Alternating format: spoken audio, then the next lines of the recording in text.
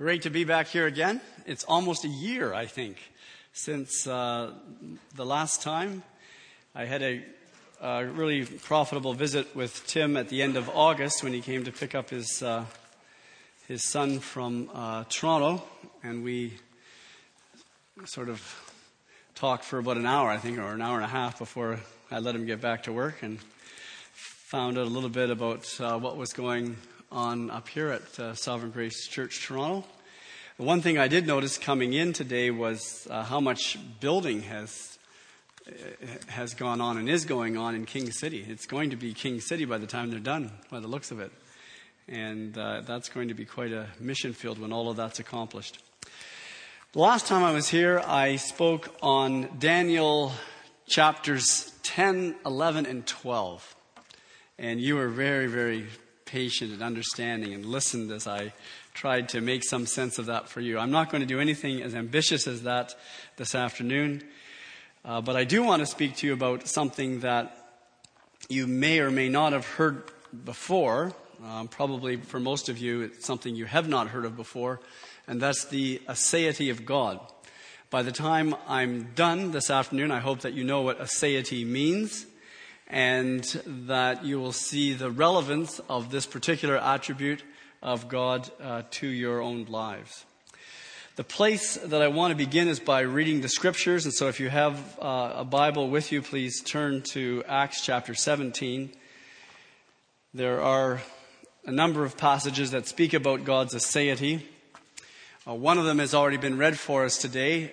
That is Psalm 50, verses 9 through 12, and we'll come back to that in a few minutes. But this is another passage that speaks of God's aseity, Acts 17, beginning at verse 16, and going through to the end of the chapter, which is verse 34. It is the speech that Paul gave before the Areopagus in Athens, and really the text kind of unfolds the story for us. We're particularly interested in the way that Paul starts his sermon when he begins to speak to the people on that occasion, because it's in the beginning of his sermon that he speaks about God's aseity, although the word is not mentioned. So Acts chapter 17, beginning at verse 16. While Paul was waiting for them in Athens, he was greatly distressed to see that the city was full of idols. So he reasoned in the synagogue with both Jews and God-fearing Greeks, as well as in the marketplace day by day with those who happened to be there. A group of Epicurean and Stoic philosophers began to debate with him. Some of them asked, "What is this babbler trying to say?" Others remarked, "He seems to be advocating foreign gods." They said this because Paul was preaching the good news about Jesus and the resurrection. Then they took him and brought him to a meeting of the Areopagus, where they said to him, "May we know what this new teaching is that you are presenting? You are bringing some strange ideas to our ears, and we would like to know what they mean." All the Athenians and the foreigners who lived there spent their time doing nothing but talking about and listening to the latest ideas. They would have had fun with Twitter and Facebook, wouldn't they? It was just, made for people like the Athenians. Paul then stood up in a meeting of the Areopagus and said, "People of Athens, I see that in every way you are very religious.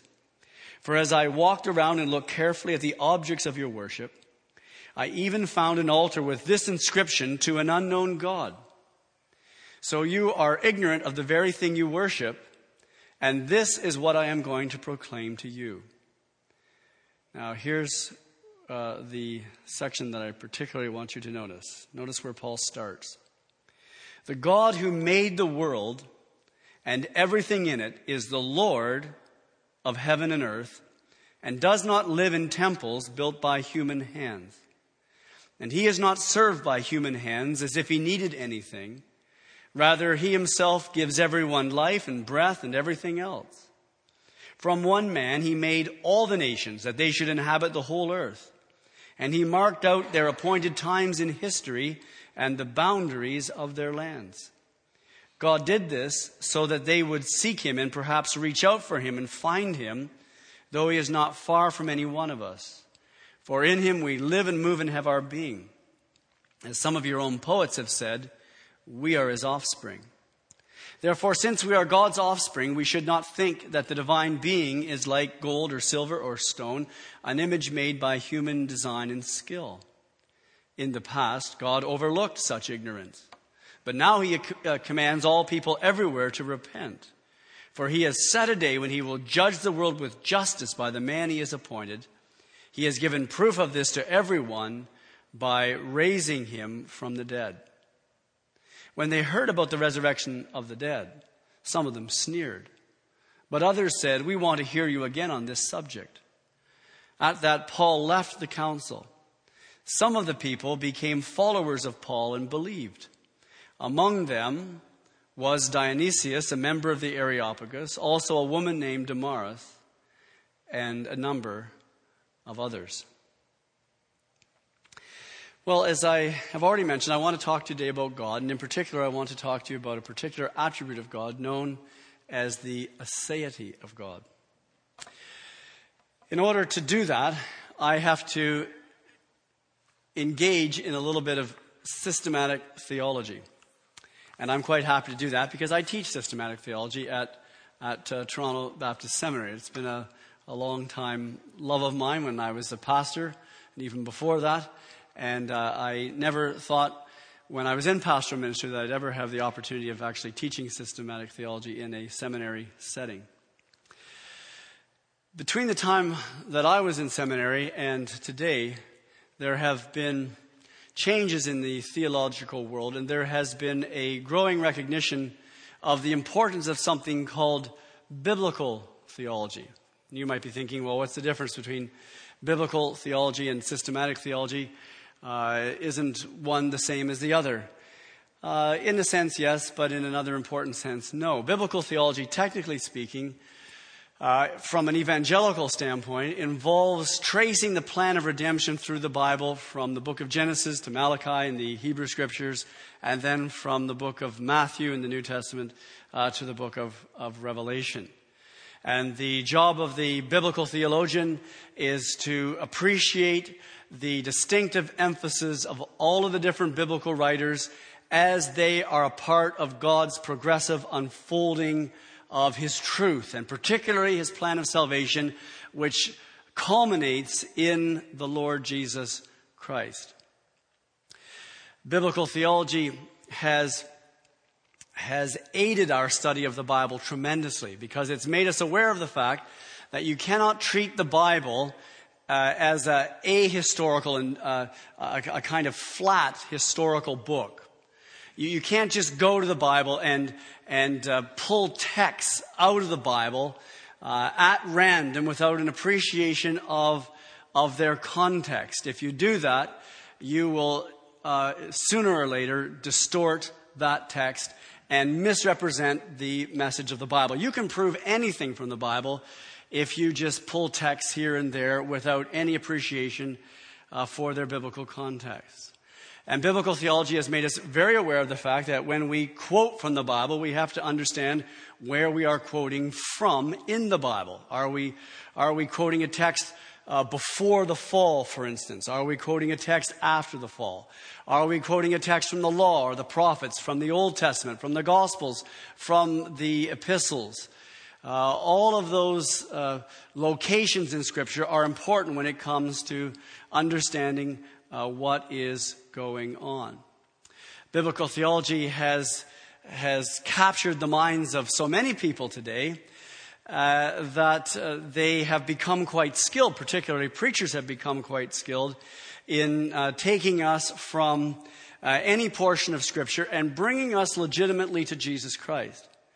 And that is, of course, very, very important. We need to teach people. We need to understand how we can go from the law of Moses, how we can go from the prophets, how we can go from the Gospels, the epistles, from an apocalyptic book like Daniel in the Old Testament or Revelation in the New Testament, how we can legitimately get to the gospel, to Jesus Christ.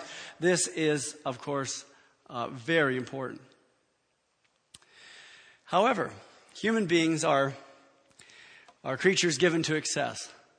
And sometimes when we get our hands on something that's important and precious and it's meaningful to us, we become so enamored with it that we can get out of balance when it comes to other equally important areas. And a little bit of that has happened with biblical theology. So that typically today you'll hear preachers, sometimes young preachers who are very well trained at seminary, and they will get you to Jesus. They will get you to Jesus from anywhere in the Bible, and they will passionately and properly proclaim the gospel message. And that's good as far as it goes.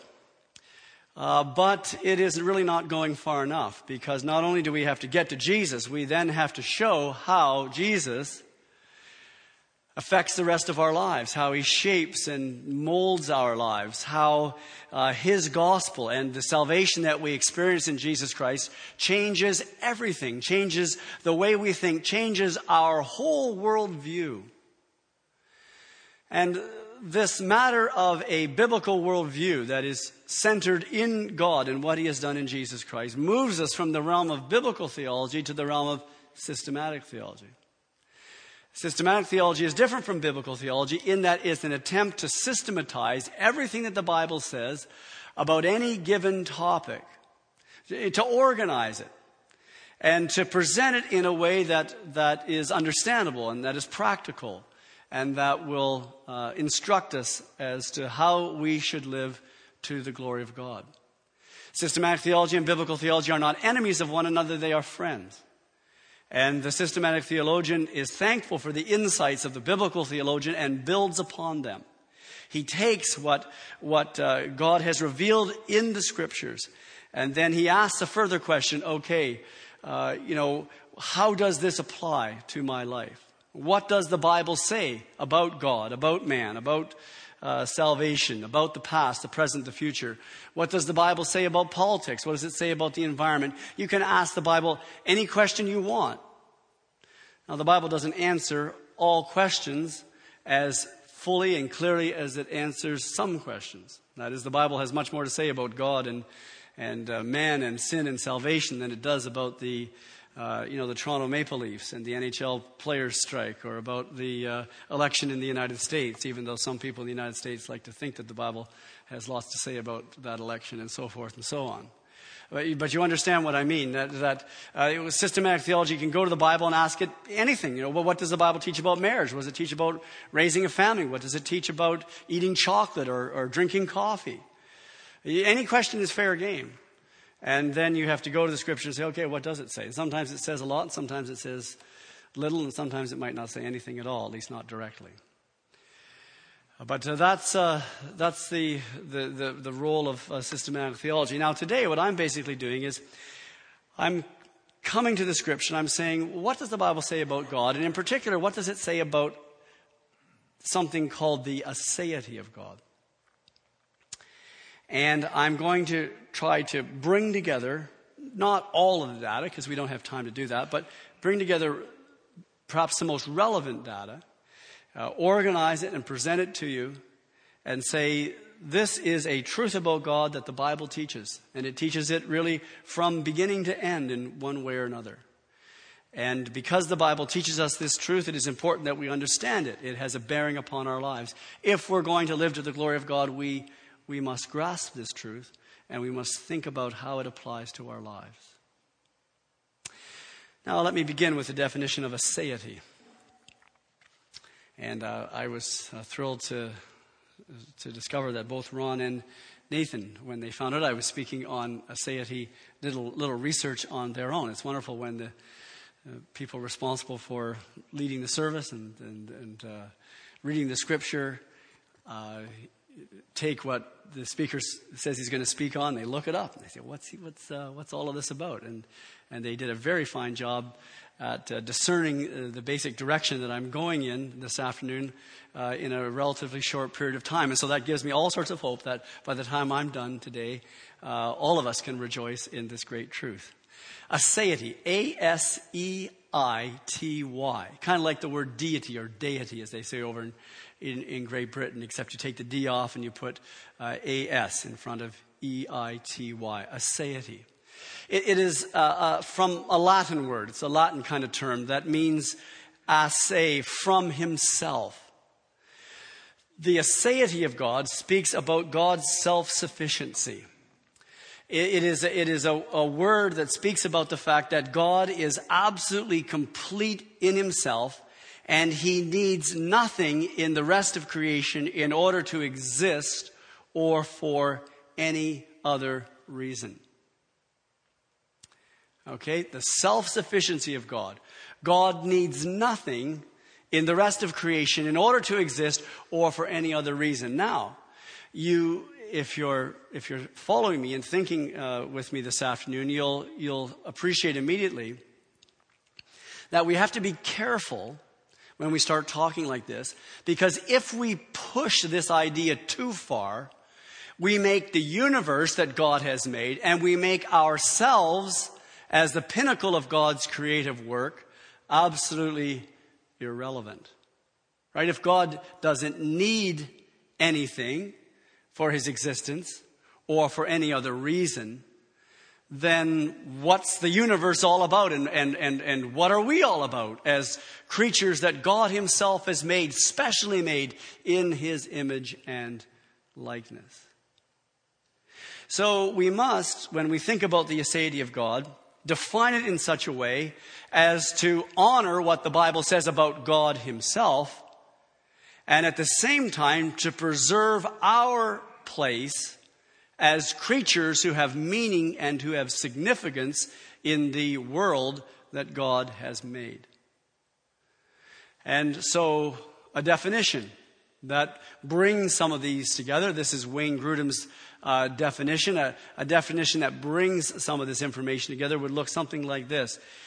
God doesn't need the rest of creation to exist or for any other reason. Yet, we affirm that we and the rest of creation can glorify him and bring him joy. It's like so many definitions in biblical and systematic theology. It has to be balanced. There's a tension here. There's a this and a that to it. On the one hand, God doesn't need the rest of creation to exist or for any other reason. Yet, on the other hand, we affirm that the rest of creation can glorify God, and even more than that, if you like, can give God joy.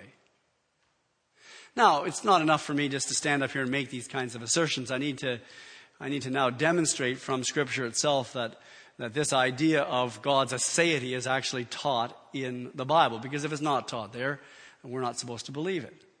So we turn to the Scriptures and to evidence for divine aseity. And the first place we turn is to Psalm 50 that Nathan read for us earlier. Psalm 50, verses 9 through 12. And again, I'll remind you of the relevant words here.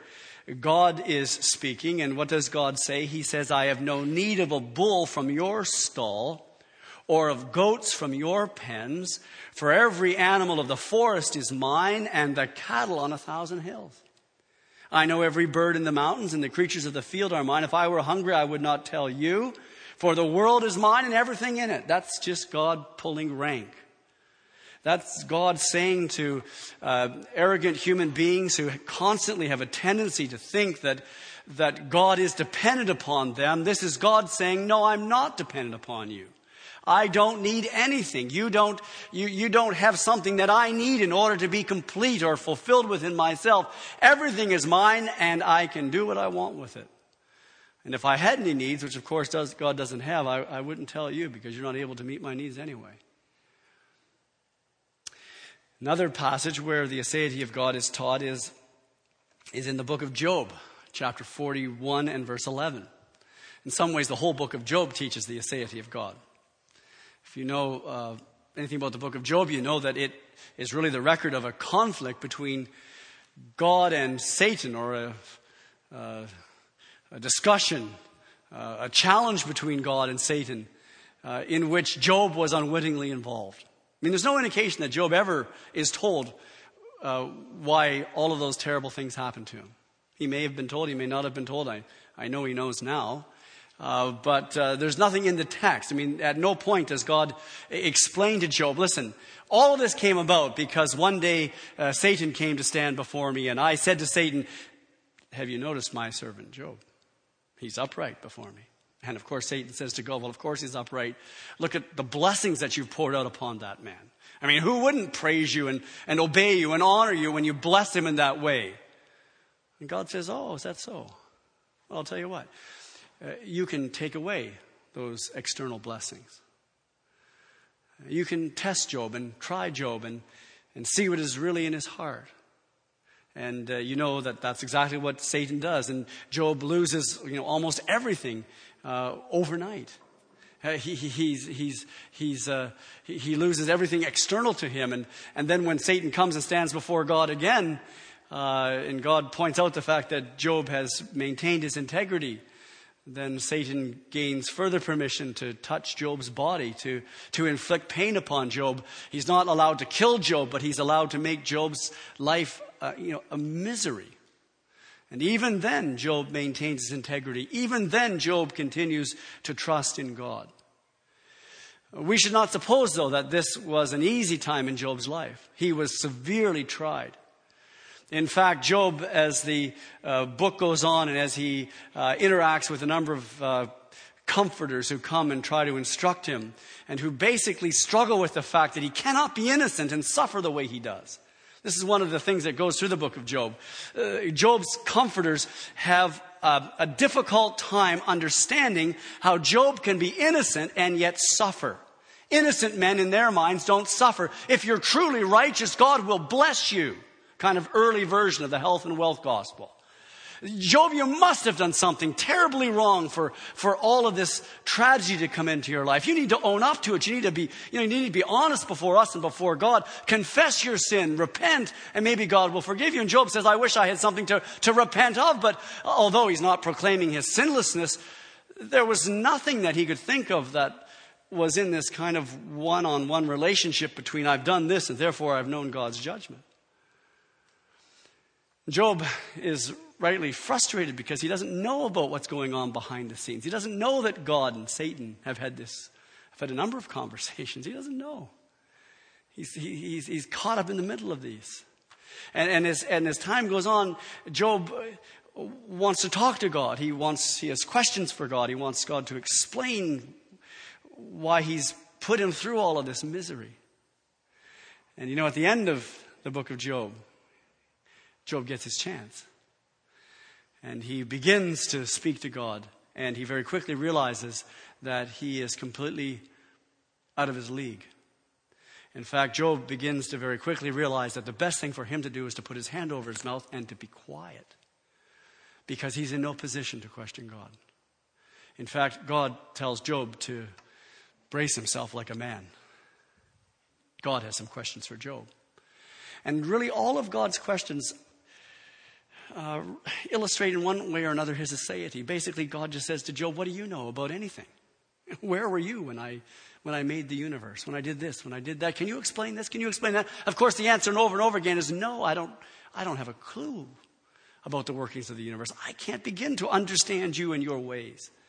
And in the midst of that, God says in Job 41 verse 11, who has a claim against me that I should pay? Of course, the answer is nobody does. Everything under heaven belongs to me. Not even Job. Not even Job who suffered the loss of all things. Job who's barely escaped with his life. Not even Job has a claim against God that God should pay. Why? Because everything under heaven, including Job, belongs to God, and God is free to do with everything whatever he pleases. His ways are always righteous and just, even though it's sometimes difficult for us to appreciate it at the time. And then that brings me to the passage in Acts that I read for you, Acts 17, verses 24 and 25. And you'll notice that this is part of Paul's gospel presentation to pagans. Okay? Now, some people have suggested that when Paul spoke before the Areopagus in Acts 17, he made a mistake that he later regretted. I don't know if you've ever heard that theory. There are some that suggest that when Paul was brought by these Athenian philosophers and was put there in this place to present his views, that he got carried away with the whole situation, and he instead of sticking to the simple gospel, he tried to be philosophical. He tried to sound wise. He tried to sound clever. And he tried to sort of win these pagans in Athens using his own educational background and his own kind of worldly wisdom. And that 1 Corinthians chapter 2 records Paul thinking about this occasion after the fact and basically saying to himself, I'm never ever going to do that again. I'm not going to come with the eloquence of a philosopher or a wise man or anything like that. I'm going to determine from this point on to know nothing but Jesus and Him crucified. And that's a real bad reconstruction of what's going on here in Acts 17. At this particular point in Paul's life, he wasn't a neophyte when it came to preaching the gospel. And I think we know enough about the Apostle Paul to know that he wouldn't have been impressed just because he was asked by a bunch of Athenian philosophers to come and stand before the Areopagus and to make a presentation. That wouldn't have wowed Paul. He wouldn't have been there, ooh, wow, what an opportunity. I'm going to be famous as a result of this, so I better not just talk about the simple gospel. I better try to sound profound. That's not what Paul's doing at all. Paul's presentation in Acts 17 is quite different than his presentation in a typical Jewish synagogue. For the simple reason that when he was in a Jewish synagogue, he was speaking to people who knew the Old Testament scriptures. That was their Bible, the Hebrew scriptures. And they knew that those Hebrew scriptures spoke about the fact that God would one day send a Messiah into the world. And so when Paul stood before the Jews in their synagogue, his basic line of preaching was that, listen, this Jesus who was prophesied, or this Messiah who was prophesied in the Old Testament, this Messiah is the Lord Jesus Christ. He has come. And Paul would try to show that the scriptures anticipated Christ and that Jesus Christ fulfilled those scriptures. But when Paul stands before the Athenians in Acts 17, he's dealing with a group of spiritual illiterates. He's dealing with men who, although they were intelligent in and of themselves, Epicureans and Stoics and the like, they did not have a grasp of the Hebrew scriptures. In other words, they didn't have a context for the gospel, a context for Jesus. So Paul doesn't begin with Jesus because they were in no position to understand Jesus. And there's all kinds of lessons for evangelizing in our world today. I mean, if you're speaking to people who have gone to church, been taken to church in the past, or have read the Bible, then you can get down to talking about who Jesus is. But if you're talking to so many people in our society today who don't know Jesus from Moses or from David or from Jeremiah, to start talking to them about Jesus is usually a huge mistake because they don't have biblical categories in which to make any sense of Jesus. So what do you have to do? Well, you have to start where Paul starts here in Acts 17. And you have to start where the Bible starts in the book of Genesis chapter 1, with the God who created all things. With the God who didn't need anything. With the God who is self-sufficient in and of himself. But the God who for his own good pleasure and according to his will created for his honor and for his glory. And that's what Paul does. He says the God who made the world and everything in it is the Lord of heaven and earth and does not live in temples built by hands. And he is not served by human hands as if he needed anything because he himself gives all men life and breath and everything else. You see how different that is from God loves you and has a wonderful plan for your life? This message of God loves you and has a wonderful plan for your life is appropriate in certain contexts. But if you go out to our society at large, particularly in a place like downtown Toronto, you start talking like that, you're talking nonsense. I've probably said this before at some point when I've been ministering here. The trouble is it's hit and miss here and there, and you can't always remember, did I say it here or did I say it somewhere else? But it bears repeating. I say to my students, say we wanted to witness to Toronto. And we've got a billboard outside TBS, and we wanted to rent that billboard, and we wanted to put up a simple message that everybody could see and understand. And we had a big discussion about it in Students' Council. And we eventually decided that we could do no better than to put up 2 simple words, Jesus saves. So we rent the billboard across the street on Jarvis Street, all the vehicles that travel up and down that, all the people that walk up and down every day, and we say, okay, we're going to put these 2 simple words on that billboard. I mean, who can misunderstand that? Who cannot grasp the message, Jesus saves? But of course, it's not as simple as that.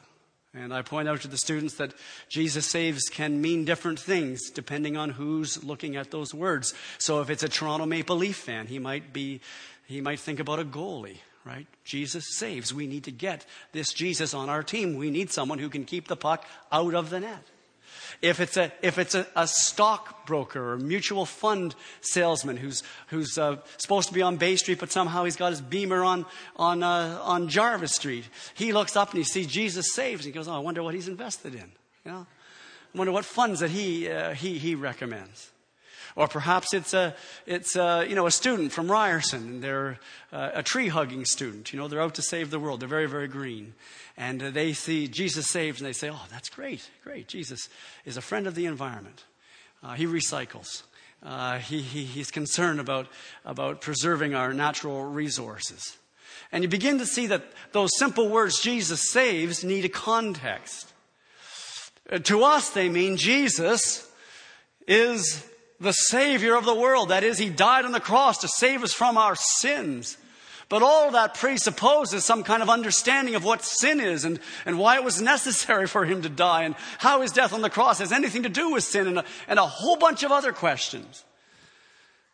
And if you're really going to have people understand what it means that Jesus saves, you've got to start where God starts in the book of Genesis. In the beginning, God created the heavens and the earth.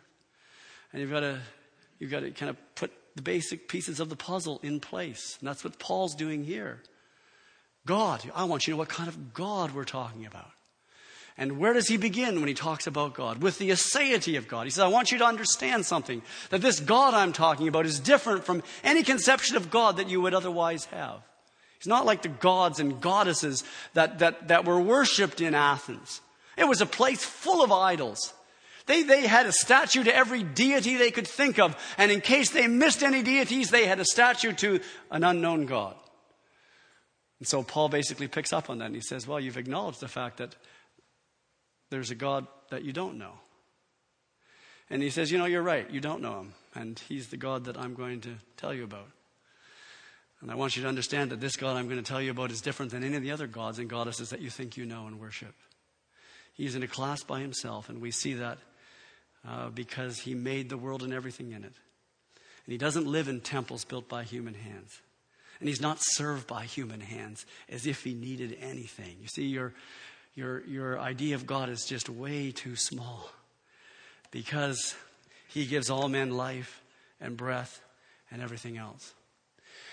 Now, let me just unpack this idea of aseity a little bit more before I take it and they're talking about Hurricane Sandy coming up the eastern coast of the United States, and then it's supposed to make a sharp left turn at New Jersey and New York, right? And it's supposed to come in our direction tomorrow and Tuesday. We'll see if that actually happens. But I know that the mayor of New York has ordered the evacuation of 375,000 people or something earlier this morning. So obviously they're very concerned about it.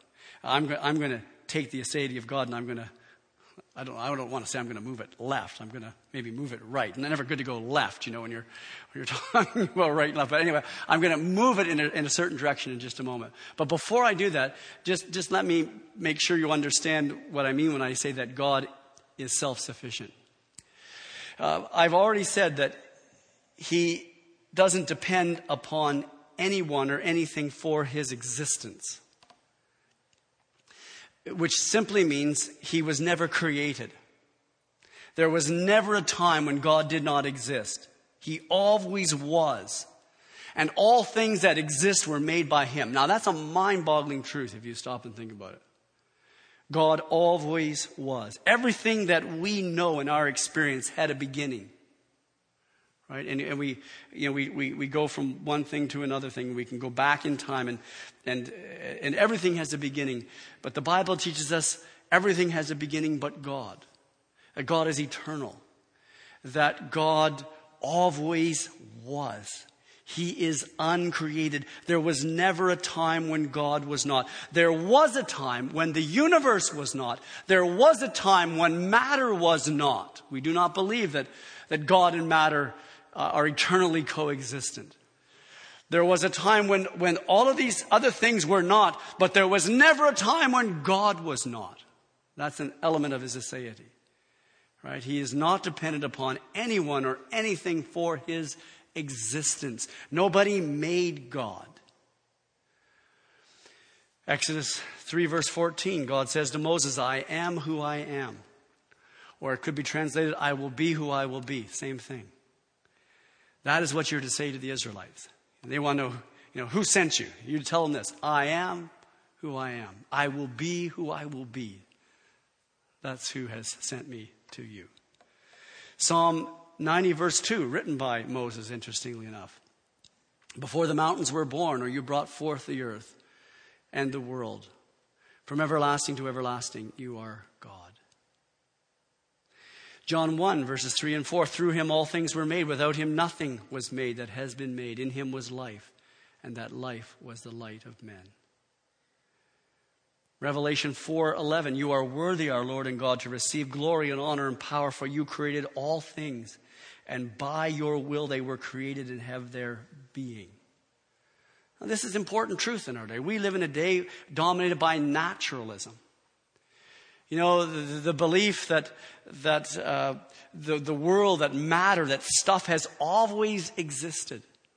And that given enough time, somehow the impersonal became personal. The scripture presents a completely different worldview. The scripture says that in eternity past, the only one that was there was God. And God existed in eternity. Before he made the universe, God existed. You say, how is that possible? And I don't know. Nobody knows. But this is what scripture teaches. He is not dependent upon anyone or anything for his existence. Pushing it a little further, the Bible also tells us that God didn't create because he was lonely or he needed companionship. If that were the case, and it's not, but if it were the case, it would make God's happiness and God's personal fulfillment dependent upon something outside of himself. See that? God would have to create in order to be happy, in order to be fulfilled. But the Bible teaches us that God was completely fulfilled and satisfied within himself in eternity past, and his decision to create had nothing to do with any lack in himself, any need that he felt, whether it was a need for love or a need for self-expression or a need to communicate or to enjoy fellowship. This is where the doctrine of the Trinity is important. As Christians, we are monotheists, but you know something? We're not monotheists like Jews are monotheists or like Muslims are monotheists. Judaism, the God of Judaism and the God of Islam, is a unipersonal God. Oh yes, he's one, but he's unipersonal. The Christian conception of God is that God is one and yet three. Three persons in one. Tri-personal, not unipersonal, tri-personal. And one reason why that is so very important is that it means in eternity past, when there was nothing but God, there was a God who was in relationship with himself. There was not a God who was a solitary, alone individual, but there was a God who was Father, Son, and Holy Spirit. And there was a love that existed between the Father and the Son and the Holy Spirit. And there was communication that went on, and there was fellowship that was enjoyed. God's decision to create was not because he eventually got tired of talking to himself or because he was in some ways lacking anything. He was completely satisfied. That's aseity, complete, self-sufficient. Is there any evidence of this in Scripture? Yes, I think there is. Jesus, in a couple of places in John 17, a very profound chapter, where he's praying to the Father on the eve of really going to the cross, and then by means of the cross going into the Father's presence. John 17:5, Jesus says, "And now, Father, glorify me in your presence with the glory I had with you before the world began." Father and Son sharing glory before the world began. Again, verse 24, the same chapter, "Father," Jesus says, "I want those you have given me to be with me where I am and to see my glory, the glory you have given me because you loved me before the creation of the world." I'll push it one step further. The aseity of God means that he is not dependent on anyone or anything outside of himself for anything whatsoever. God has always been, and God will always be, exactly who and what he is. If he had never made a thing, he would still be love. He would still be just. He would still be eternal. He would still be omniscient. He would still be triune. He would still be everything else that he's revealed about himself.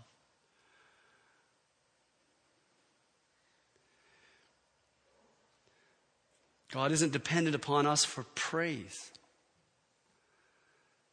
as if he's some kind of megalomaniac. He doesn't have an insatiable desire for worship because he has a poor self-image. God is self-sufficient. He doesn't need anything outside of himself, including me and including you. But here's where I've got to now, change gears, or I've got to move this whole idea in another direction. And I'm moving it in another direction, not because I don't like what I've just said, but I'm moving it in another direction because that's what the Bible does. Because in light of what I've just said, the question could be asked, well, if God doesn't need us, what good are we? And the answer that the Bible gives runs something like this. Although God doesn't need us because of any deficiency within himself, God has freely chosen, and by freely I mean he was not constrained by any forces outside of himself or any lack within himself. God has freely chosen to create the universe and to create us as human beings, and to invest the universe with value, and to particularly invest us with value, to invest us with real meaning and real significance, simply because he decided to do so for his own honor and for his own glory, for the good pleasure of his will. And so we have a God who doesn't need to create, but a God who has freely chosen to create. Does the Bible speak about this? Yes, it does. Isaiah chapter 43 verse 7 says God created Israel for his glory. Ephesians 1 verses 11 and 12 says, "In him you were also chosen, having been predestined according to the plan of him who works out everything in conformity with the purpose of his will, in order that we who were the first to hope in Christ might be for the praise of his glory." And then you remember Revelation chapter 4:11, "You are worthy, our Lord and God, to receive glory and honor and power. For you created all your things, and by your will they were created and have their being." So what I'm suggesting to you is that the Bible presents us with a God who in the first instance doesn't need anything. The world, the universe that he has made, and human beings that he has made are not an expression of a lack within God. They're an expression rather of God's freedom, of God's free decision to do what he has done for his honor and for his glory. He has determined to magnify himself in the creation of the universe and in our creation as human beings, and in everything that he has ordained as part of human history. As a result of that, because we are an expression of God's free choice, his determination to glorify himself, we are able to bring real joy and delight to God. And there are two verses, ironically, they're both in the Old Testament. There's a third verse that I can bring in from the New Testament, and I will. But I just want to focus on these two from the Old Testament that speak about this. Now, to appreciate these verses, you have to understand that they're spoken initially to Israel. But if my understanding of Israel is correct, you understand as you go through the Scriptures, where biblical theology helps, as you go through the Scriptures, you see that Israel are the physical descendants of Abraham through Isaac and through Jacob. They are part of the promised blessing through whom Messiah comes. But it's clear as you go through the Old Testament, as you come into the New Testament, that there's an Israel within Israel. That not all who are of Israel are Israel. That there's a physical Israel. There are Jews who are Jews according to the flesh. That is, they can trace their physical lineage back to Abraham through a certain line of sons. But there is another Israel within this group. And they are people who share Abraham's faith. They are believers in God, just like Abraham was. And as you go through the Scriptures, you find that the first idea of Israel begins to fall away. And what emerges in the New Testament is a new redefined Israel, redefined around the person of the Lord Jesus Christ. It is composed of believers who, like Father Abraham, look to all that God has done in Messiah. So you have to keep that in mind as you read these passages. The first one is Isaiah 62, verses 3 to 5. God says to Israel in Isaiah 62, an Israel who has been redeemed by the servant of the Lord, "You will be a crown of splendor in the Lord's hand, a royal diadem in the hand of your God. No longer will they call you deserted and name your land desolate. But you will be called Hephzibah and your land Beulah. For the Lord will take delight in you and your land will be married." And then notice this last line here. "As a young man marries a maiden, so your sons marry you. As a bridegroom rejoices over his bride, so will your God rejoice over you." Now, that verse just sparkles in light of the aseity of God.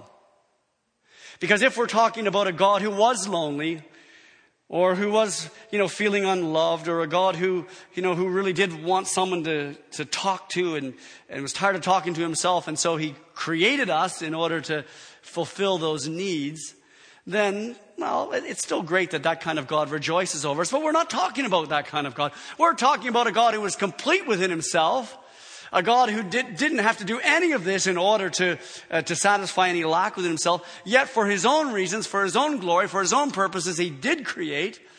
And now that he has created, he has so bound himself to that creation, and particularly to the redeemed of that creation, that he rejoices over them. He delights in them. He takes pleasure in them. They bring joy to his heart.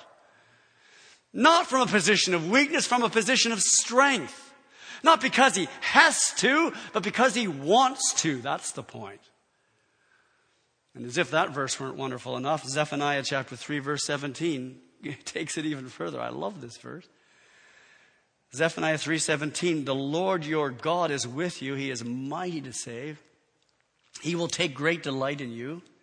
He will quiet you with his love. He will rejoice over you with singing." I wouldn't even dare to suggest it if the Bible didn't say it. We've been singing here praises to God. You see what that verse is saying? He sings to us. Imagine that. He sings to us. Well, we're just creatures of dust, and to boot, we're sinful creatures of dust. And here's a God, a great God, an awesome God, a God who needs nothing to be complete and fully satisfied, who has entered upon a course of action that has forever bound his happiness and his joy and the very honor of his name with our salvation, so that he delights in us. He quiets us. That's the kind of image, since I was here last, I've become a grandfather. And I got this cute little granddaughter. And, I like to hold my granddaughter, and so does my wife. We like to hold our granddaughter. You think quieting that little girl with your love, you're holding her. Now. Everything's fine. Quiet you with your love. Rejoice over you with singing. God does not need us, but he has chosen to make us and delight in us. He allows us to bring joy to his heart. And in one of the most profound verses in all the Bible, John 17, verse 23, he loves us as he loves his own son. How is that possible? He loves us as he loves his own son. The son who was there. The son who was God and yet with God. The son who was there with the Father in eternity past before anything was made. The son through whom God made the world. He loves us as he loves his son. And so we can say now that if God is pledged to save us, he is committed to save us, he must save us or cease to be God. If you're here and you struggle with assurance, you need to just think about this for a little while. If God is for us, who can be against us? If God has chosen us in Christ, if God has in effect bound himself to our salvation, there's no way we can be lost. For us to be lost would be for God to cease to be God. Because the Almighty One, the self-sufficient one, has bound himself to our salvation. And if you're ever trying to find self-esteem, here's the place to look. Our self-esteem is not based upon anything out there in the world. Our self-esteem is ultimately based upon our relationship with God. We have significance. Why? Because God has given us significance. I'm significant. You're significant. Because God has made us in his image and his likeness. That's why we need to be concerned about missions and concerned about people who are lost and dying in our world. We need to go out into the highways and byways and tell people, listen, you're not junk, you have significance. You're made by God in his image and likeness, made to have a relationship with him. And if you'll come to him, and he freely invites you, he will not cast you out. If you come and take refuge in his son, no matter what you've done, the blood of that son will cleanse you from all of your sins. And if you lay hold of that son, it is because God has laid hold of you. And God, having laid hold of you, will not let you go. And so come, literally hell or high water, God will keep you to the very end. So the aseity of God, although at first sounds kind of weird and very abstract, very systematic theology, it's a great truth, is it not? That this God, the God who needed nothing, says, I am going to act so that in effect I need you. You see, from now on I need you. I didn't need you. I was happy, but I have chosen to make you, and I have chosen to love you. You will be mine. You will be my people, and I will be your God. Nothing will tear us apart. It is a truth that we will ponder for all eternity. That this God, this awesome God,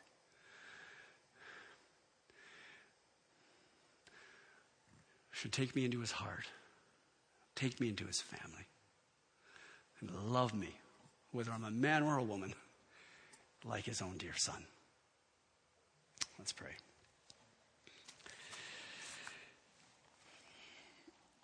Father, we do marvel at who you are. Our problem is that we don't take time to ponder what the scriptures say. We don't think deeply enough upon the implications of what is laid out for us. Here's a powerful truth. Here's a mighty truth. That you are self-sufficient, that you need nothing outside of yourself. And yet you have chosen for your own name's sake, for your own glory's sake. You've chosen to create a world like this one. You've chosen to allow the fall. You've chosen to send your son. You've chosen to redeem your people. You've chosen not to not to sanctify us and make us holy in a flash of brilliant light, but through difficulties and struggles in this world to bring us safe to glory. We have not begun to understand the wisdom that is displayed in the way you have organized the world.